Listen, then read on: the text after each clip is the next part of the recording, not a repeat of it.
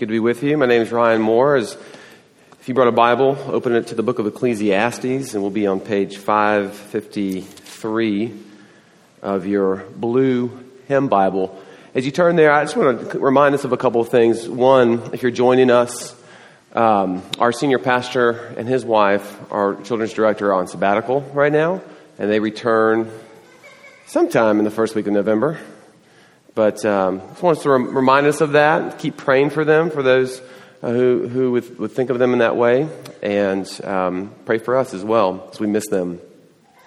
So if you're joining us as well, last week we started a new series in the book of Ecclesiastes, and last week we talked about really just what that word vanity means, and it's the word havel in the Hebrew.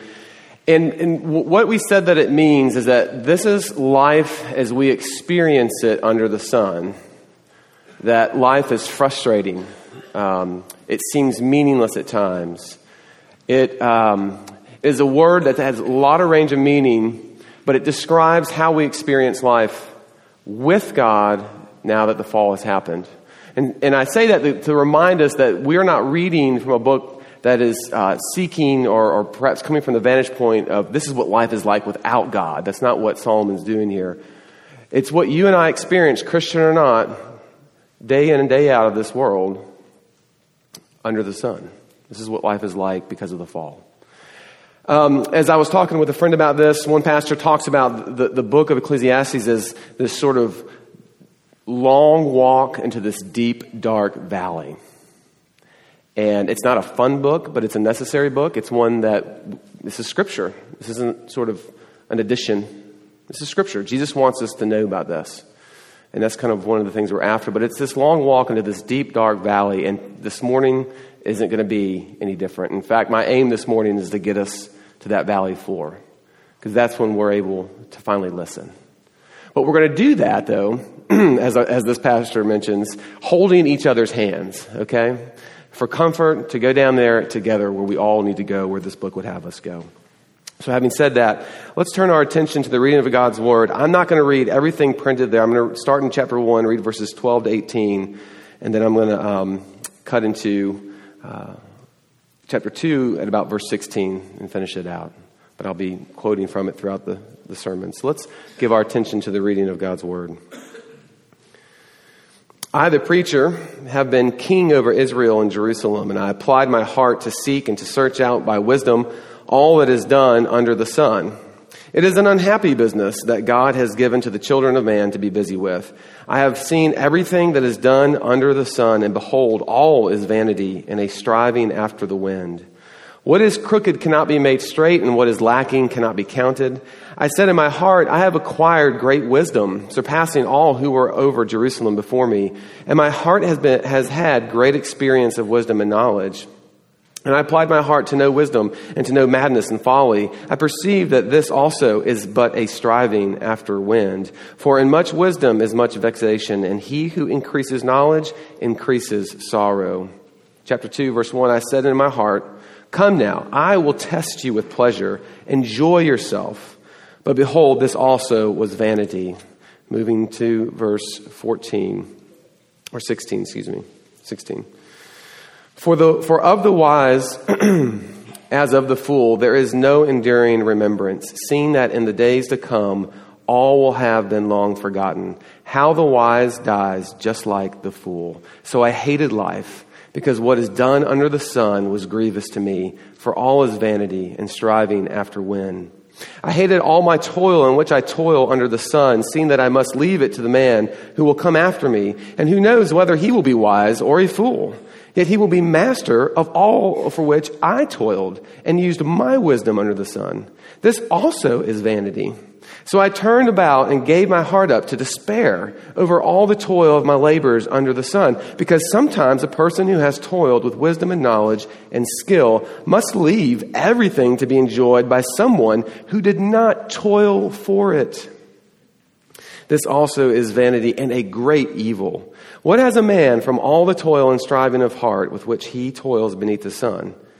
For all his days are full of sorrow, and his work is a vexation. Even in the night his heart does not rest. This also is vanity. There is nothing better for a person than that he should eat and drink and find enjoyment in his soul. This also I saw is from the hand of God. For apart from him, who can eat or who can have enjoyment? For to the one who pleases him, God has given wisdom and knowledge and joy. But to the sinner, he has given the business of gathering and collecting, only to give to one who pleases God. This also is vanity and striving after the wind. Let me pray for us. Gracious Heavenly Father, we ask this morning that you would meet with us, that you would give us your Spirit, and that you would teach us your word, and that you would open our eyes and our ears that we may see and hear things otherwise we could not. We ask this in your name. We pray all these things. Amen. I heard about this article earlier this year, and I forgot about it, and then I was listening to a sermon on a podcast earlier this week, and it was brought back to my attention. I thought, this is perfect. This is perfect. Because in the preacher game, illustrations are like, we don't give illustrations away, right? That's sort of what makes us valuable. So I'm neither taking credit for this, but I did remember it somewhere, but hey, it's public knowledge, right? There was an article written in The Atlantic this past February, and it was titled, "Eating Toward Immortality. Diet culture is just another way of dealing with the fear of death." And this was by a woman named Michelle Allison. And in this article, she quotes a lot from a guy named Ernest Becker, who wrote a book called The Denial of Death, where Becker hypothesized that the fear of death and the need to suppress that fear is what drives much of human behavior. And so the article concludes that our food and diet culture specifically today is really about one thing. It's about forgetting death itself. Forgetting about death, doing what we can to sort of manufacture a life raft, if you will, through all of our dieting, all of our clean eating, all of our veganness, all of our gurus, all of our fill in the blank, paleo, or just I go to McDonald's, whatever it is. Whatever we do, we have carved out this sort of way of life because, according to the article, this is the newest and best way for us to really forget about death. And the article goes on in many ways to describe this. It's really interesting. It's fascinating. It talks about how it really just has become a religion. And maybe some people are feeling a little bit, hey, easy there, buddy. But as I said, the article makes several great observations about this, and it talks about the freedom that we hand over in order to subject ourselves to these diets, because we believe ultimately in the end, this is going to extend life for me, or this is going to change the fact that death is really present in my life. But she concludes this article saying this, and this is what I want you to hear. The only common thread between competing dietary ideologies is the belief that by adhering to them, one can escape the human condition and become a pure, less animal kind of being. This is why arguments about diet get so vicious so quickly. You're not merely disputing facts. You are putting your wild gamble to avoid death against someone else's. You are poking at their life raft. This is why diet culture seems so religious, the article concludes. People adhere to a dietary faith and hope that it will save them. Okay. If Ecclesiastes was being written today, this would be front and center of what the preacher would be pursuing as we read here in chapter 2. This would be front and center of one of the stops that he makes, that he sets out in his journey to prove that the fall isn't real. Our dietary, or if you want to call it, food culture, along with pleasure, along with money, along with wisdom, along with sex, along with work, these things we all go to in life to find gain, is what the pastor is saying to us, to find a way to rise above the fall, to forget about death. But in the end, something ultimately pokes at that life raft that we create or insulate for ourselves. And what do you think that ultimately is for Ecclesiastes? It is death. It is death itself. The one thing that we are trying so hard to forget about. So here's my plan for us this morning. As I mentioned, we need to get to the bottom floor of this valley. I want to invite you, along with myself, to allow death this morning to burst, to be the needle, if you will, to burst that life raft that you and I are using to insulate our lives, to pretend that the fall is not real, to act as though it is not a part of the world that you and I live. That's the invitation this morning. Sound fun? That you and I would actually begin to stop looking at life for gain. This is a huge word in this book, gain. One of the things that he means by gain is that there's something, in a narrow vision, gain could be a profit, right? Like make some money on something. But it's broader than that. It is actually something that we can take away with from this world that allows us to rise above the effects of the fall. Life under the sun, to get away from it, to forget about it. I'm inviting you to allow death to burst, whatever that is for you, and allow it to show you that there is no gain under the sun. There is only gift. There's only gift. And when we start to have that perspective in this fallen world, we can begin to find joy and meaning in the frustration of living life in God's fallen and broken world. This is the wisdom that will come to us in chapter 2. So 3 things there. What is the preacher doing? What did the preacher find? And what does this really change? What does this change for us? Okay. So what is the preacher doing? He is setting out to answer the question, does anything in this life under the sun really change life under the sun? Right?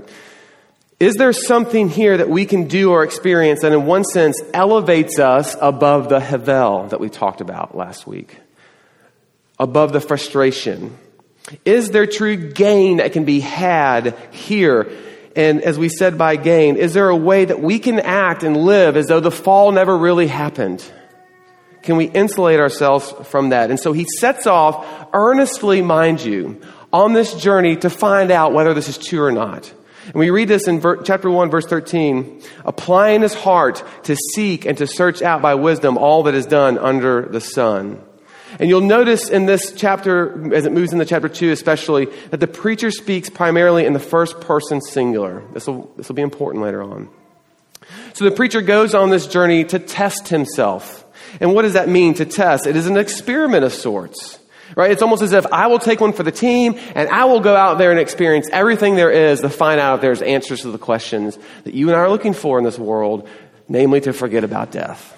Is there a life raft out there under the sun that we can jump onto, that we can insulate our lives from or with to protect ourselves from what we really fear and what really is the heart of all that is frustrating and meaningless in this world, and that is death. And so he sets out on this journey. And the first thing that he considers is pleasure. And why not? I mean, certainly, if this was our aim, certainly the pleasures of the world could be a place where we could find rest, where we could find relief. And so you get this sort of journey feel, right? That first he sort of takes us to the pub where drink and laughter fill the air. And who doesn't like a good party? Who doesn't like being with friends and laughing and enjoying celebration, right? But if you're like me about your junior year in college, there comes a point where you're like, this again? Right?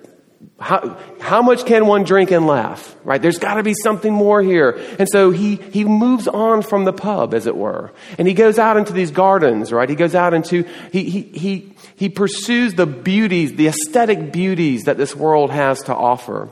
And he looks at the pleasures of accomplishment, how he built great things, homes, pools, parks. But that this type of satisfaction, this ability to create and to provide just wonderful, beautiful structures for people, did it really satisfy him? It's as if at every turn, when he interacts with something under the sun, he contrasts it with, will death destroy this or not? What a journey, right? Morbid? Well, perhaps. But remember, this is Scripture, right? You have to keep that in mind here. The Father, Son, and Holy Spirit all agree that we should hear this. So he keeps going. From here, wealth, right? Silver and gold and treasure. He has it all.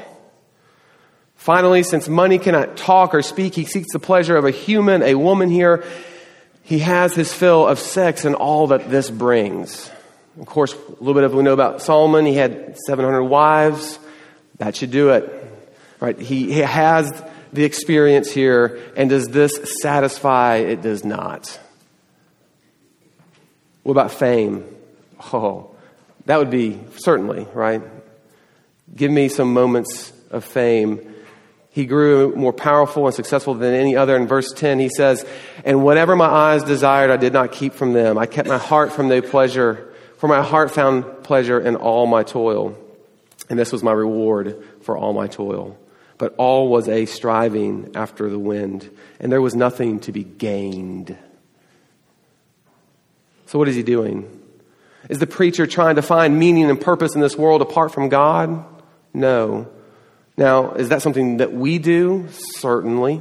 We go after all kinds of things in the world to find meaning and purpose, to fill that up. Thinking about drink and sex and work, all those things that are good things, we do go to those things to give us life. But that's not what the preacher is doing here. So his message goes a little bit further than this. For Solomon, finding meaning and purpose in this world apart from God would almost sort of be, well, that'd be foolish. Why would anybody do that? But what he knows is that doesn't stop you and me from looking to the things of this world, pleasures as it were, to find a way to insulate from the havel, from the frustration, and the apparent meaninglessness that comes from living in a world wrecked by sin. He knows that about himself. He knows that about you. He knows that about me. We try to construct worlds or bubbles for ourselves in order to forget about death ultimately, the cause of all that is frustrating. Another way to put this is we scheme. This is a word that will come up in a lot of parts of Ecclesiastes, chapter 7, verse 29. He says, "See, this alone I found, that God made man upright. But they, meaning men, have sought out many schemes." See, God made us one way, but because of the fall, we now go in search of many schemes, ways to pretend and protect ourselves against the realities of living in a broken and fallen world. For example, take the bubble that is money or wealth. Do we make idols of wealth? Absolutely we do. But money is also a way to insulate. Consider this, right? We believe that if we just have enough of it, we can insulate ourselves from the realities of this world. I can create a space in this world where I can rise above the sin and the mess and the frustration. I can move to this side of town as opposed to this side of town. I can go to these restaurants as opposed to these restaurants. I can shop here instead of here and get the good food and live longer. You see how this works? If I have enough money, my kids can get into these schools and this education and have this happy life. I can have this house and this thing that will ultimately fix life under the sun, or at least remove me from it.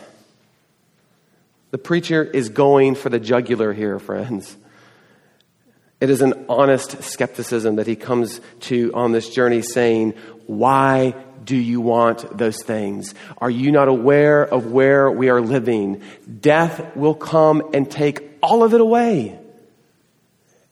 And then it'll go to somebody who didn't even deserve it. There is nothing to be gained here. Stop it. Well, that's pleasure. What about the bubble of wisdom? Surely if we educate ourselves enough and surround ourselves with the right people, we will find relief from this falling world. And the answer is nope.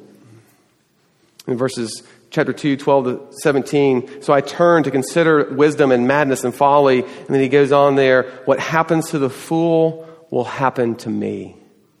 Why then have I been so very wise? This also is vanity, for the wise die just like the fool.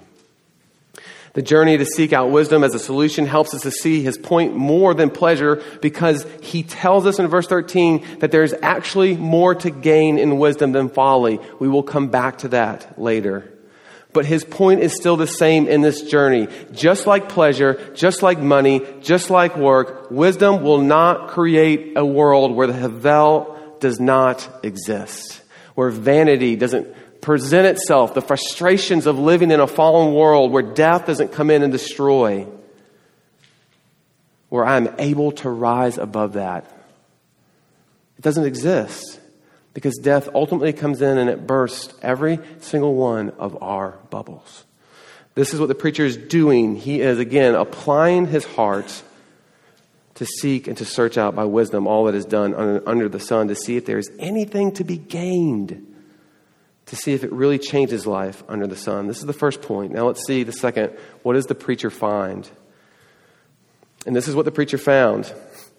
Nothing in this world changes or fixes the reality of this world. There is no gain to be had. There is no place to get where your significance and meaning happen, because death destroys everything. So we have two choices.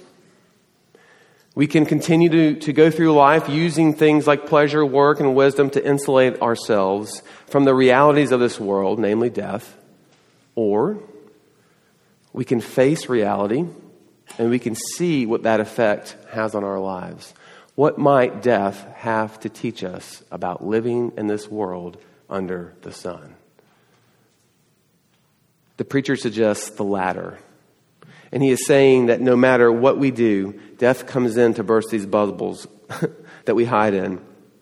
So it's best to face it now. Listen to what Gibson, on his commentary on Ecclesiastes, says about this. He says, the preacher will argue that wisdom, pleasure, work, and possessions are very often the bubbles we live in to insulate ourselves from reality. And this needle, the sharp point he uses to burst the bubbles, is death. It is the great reality facing all human beings as they go about their business on earth. Death is the one ultimate certainty that we erase from our minds and bias ourselves to avoid facing. This is what he finds. But you might be asking, Ryan, I thought this was wisdom literature, right? Where's the wisdom or the insight here? If it is true that we do so much in our lives to avoid death, what happens when we face it and accept its reality? What happens when we stop using the things of this world for gain to insulate our lives, to get above the havel, to get above the effects of the fall? What happens when we stop doing that and start changing our perspective on the brevity of this life? How does it teach us to see? And what happens as we approach the valley floor is that we stop seeing and doing life as something to be gained, and we start seeing life as a gift, something that has been given to you. Gibson says later, by relativizing all that we do in our days under the sun, death can change us from people who want to control life for gain into people who find deep joy in receiving life as gift. And here's what the preacher finds. Seeing life as gift does not make this frustration, this vanity, this havel, this meaninglessness at times, it doesn't make it go away. Rather, seeing life as gift makes the vanity enjoyable. But friends, this is not the way the world views life, is it? You've spent 6 days. You've been subjected to nothing but gain, gain, gain, gain. This will give you this will give you that. You can do it. This is the meaning of our lives in this world. But when we come in here, what are we told? We're told the complete opposite. And we know it's true that if we could just stop for a second, right? If we could just stop for a second, stop the control that we seek in life, stop the anxiety that comes from seeking that control, to stop from the busyness and the overcommitment that we subject ourselves to because we think that if we do all this stuff, we will truly gain something that will make all of this matter and give us significance. If all that could stop for 1 second, you know and I know that I might actually begin to enjoy myself. Isn't that when life is good? When there's just sort of this natural,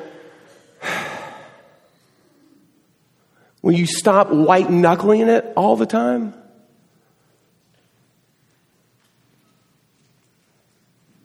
And the only way that we are able to do that, according to Ecclesiastes, is that we begin seeing life as gift and not gain.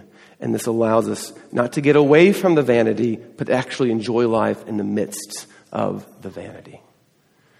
But death has to teach you that, according to the preacher. And I'm not talking in the third person, by the way, referring to Solomon. Excuse me. Here's the truth. All of our bubbles burst.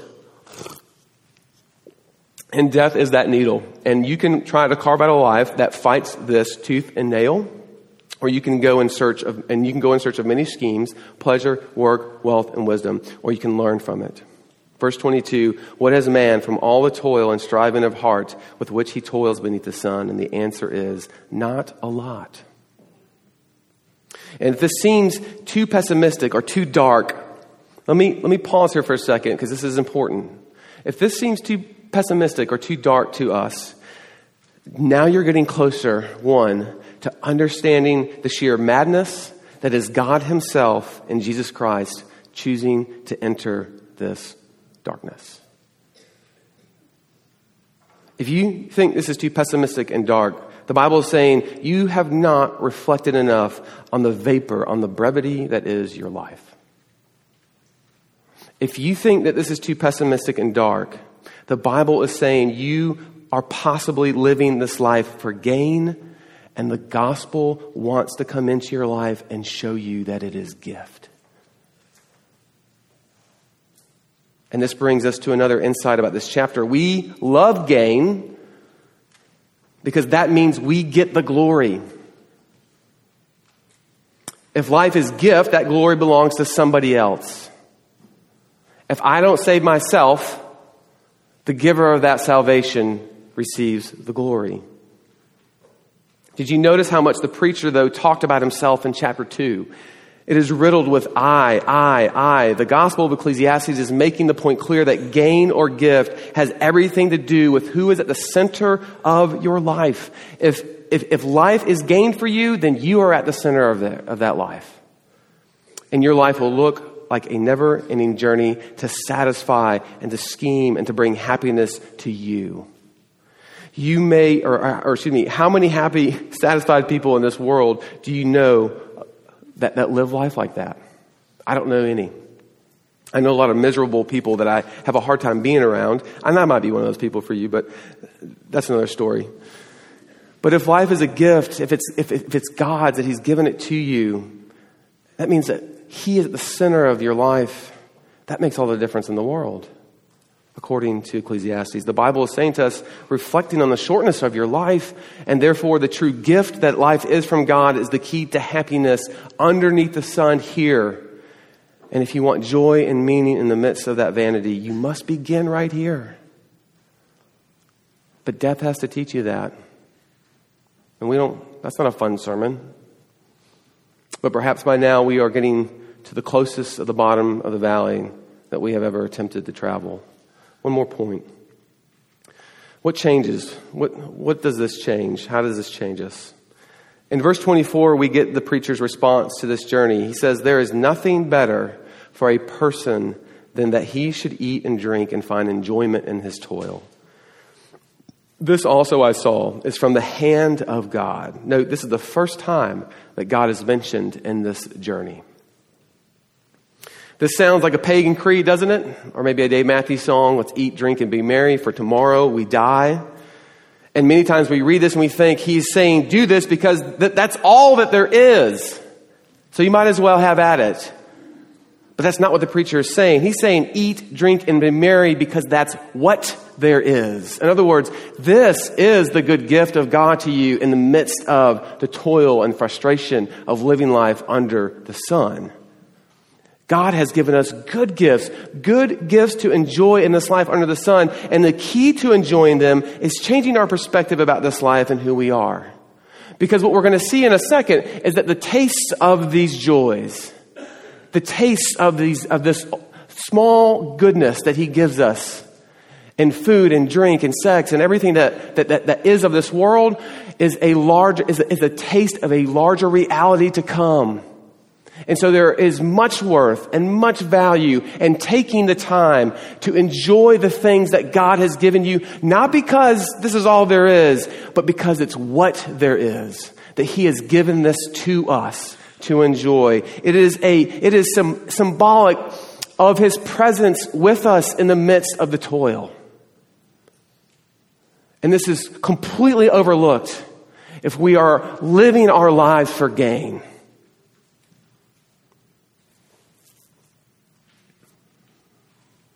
When we start to see death and we start to see the vapor of our own life, we stop asking these good things, for example, pleasure, work, food, wisdom.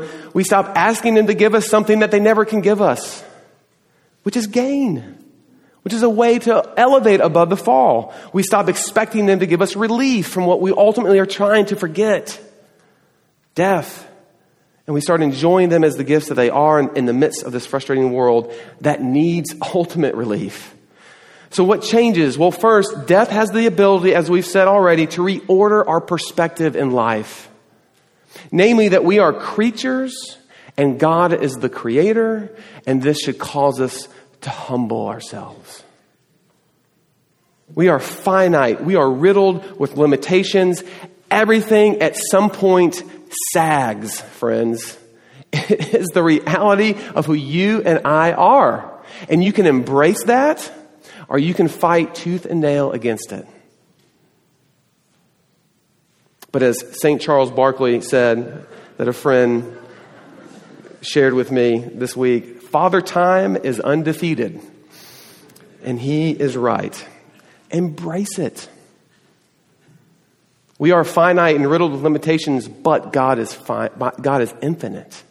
And he is all powerful. That alone tells us the folly of living life for gain with I at the center, as opposed to gift with God at the center. Death tells us who we really are, and this reorders our perspectives. Let it do that. Let it tell you who you are. You are a creature, friend. You have been created. And when that order is put back in place, life begins to have new meaning. It begins to be lived the way that it's supposed to be lived. So first, death has the ability to reorder our perspective in life. Death also has the ability to reorder our loves. Once our perspective is in line as creature, we can stop loving ourselves and we can start seeking only, we can stop loving ourselves and seeking only to better our lives, and we can start loving others and loving God as well, which is the way it is supposed to be. This is the longing for Eden that's actually in your heart. It's the eternity that God has placed in our heart that we'll see in chapter 3.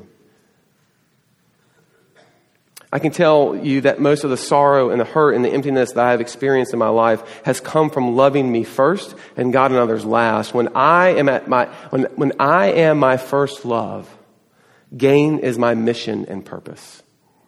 And I bet it's yours too.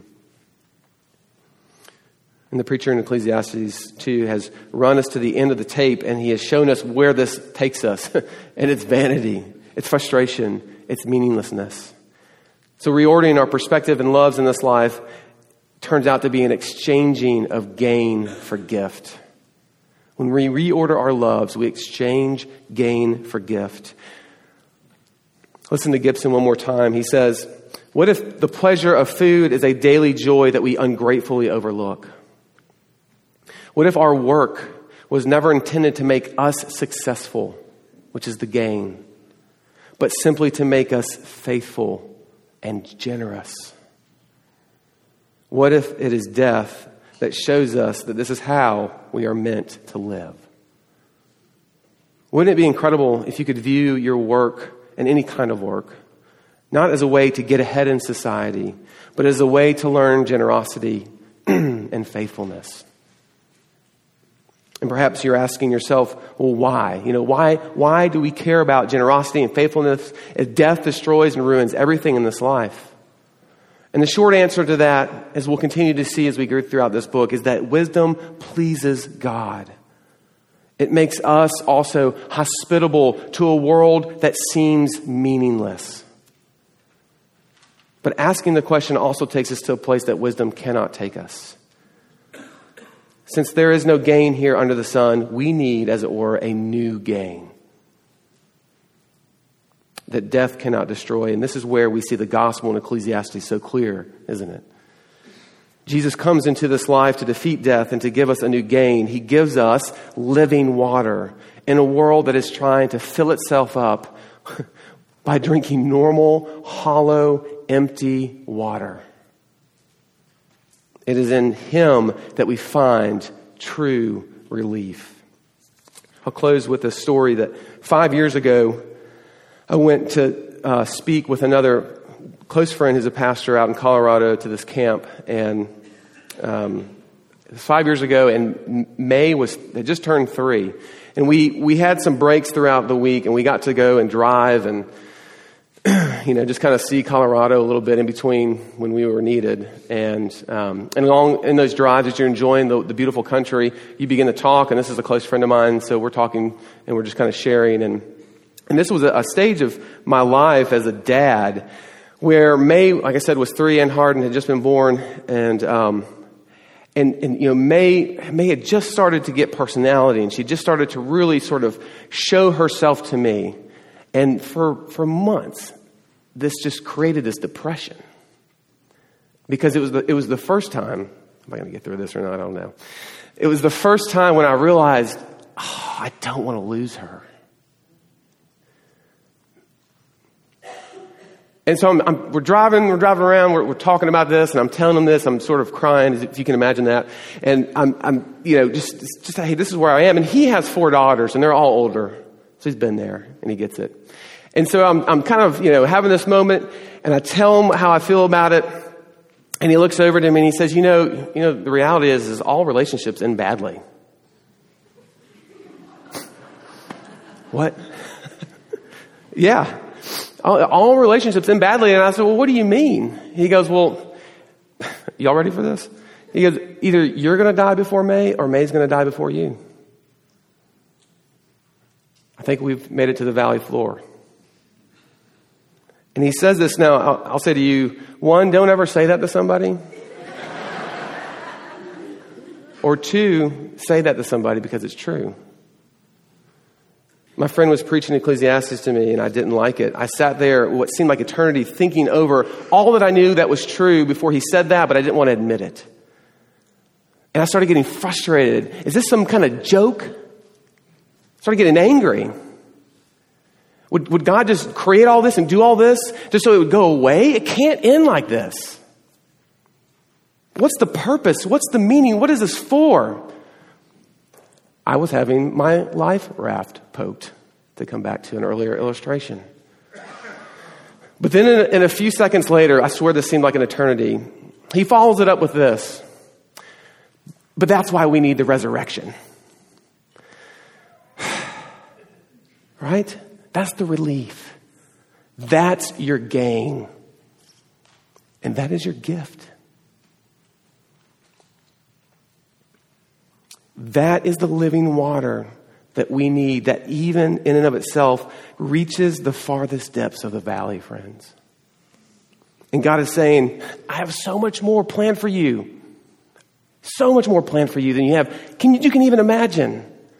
And I'm here with you in the midst of that. So enjoy the things that I've given you, for this is not the end. This is not the end.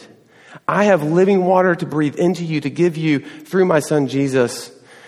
And so we are to go about with that in mind, not because this life is just what there is. It's because this is what he's given us.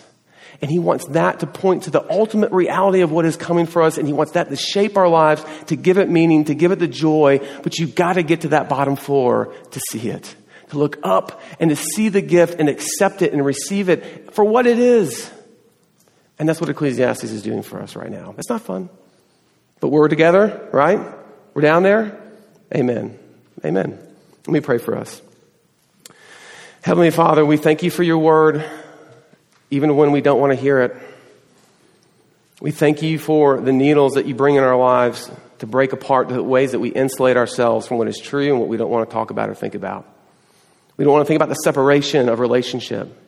We don't want to think about the failures and the perceived meaninglessness of our efforts and work in this world. But you breathe new life into all those things. You are our true gain because you are our gift. You give us yourself.